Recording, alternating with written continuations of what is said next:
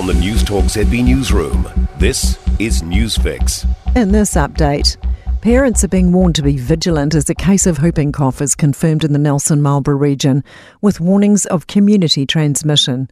Te Whatu Ora says although just one case is confirmed so far, they caught the illness from someone else, making public spread likely. No further details about where the case originated have been given. Whooping cough is most dangerous in infants and young children. 3 babies have died from the disease this year so far.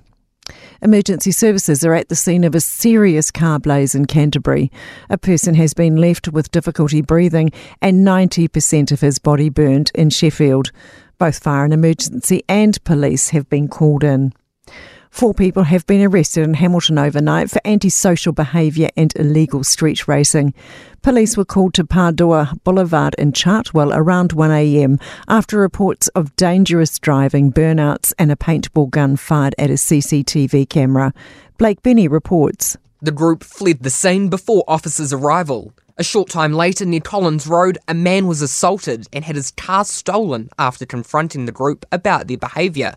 4 were then arrested and police dispersed the group while impounding 1 vehicle and issuing 37 infringements. Investigations into the assault continue. Nurses around the country are out in force in 20 locations across the Motu with calls for urgent help in the sector. The nurses' organisation is holding rallies, hoping for a strong turnout from its 57,000 members.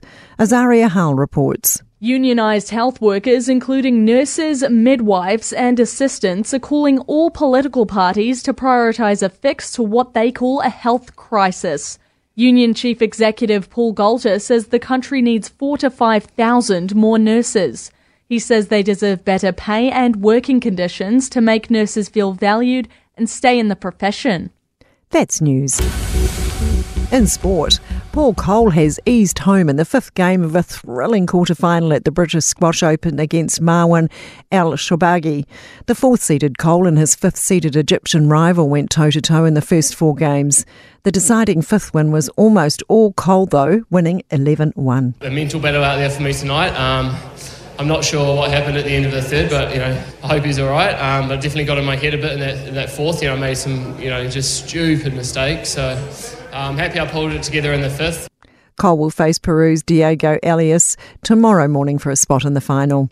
The Black Caps have been humbled to the tune of 88 runs in their opening 2020 against Pakistan in Lahore. New Zealand managed just 94, chasing 183 to win after dismissing the hosts themselves for 182, including a Matt Henry hat-trick. That's sport. I'm Sandy Hodge. For more news, listen to News Talk ZB live on iHeartRadio.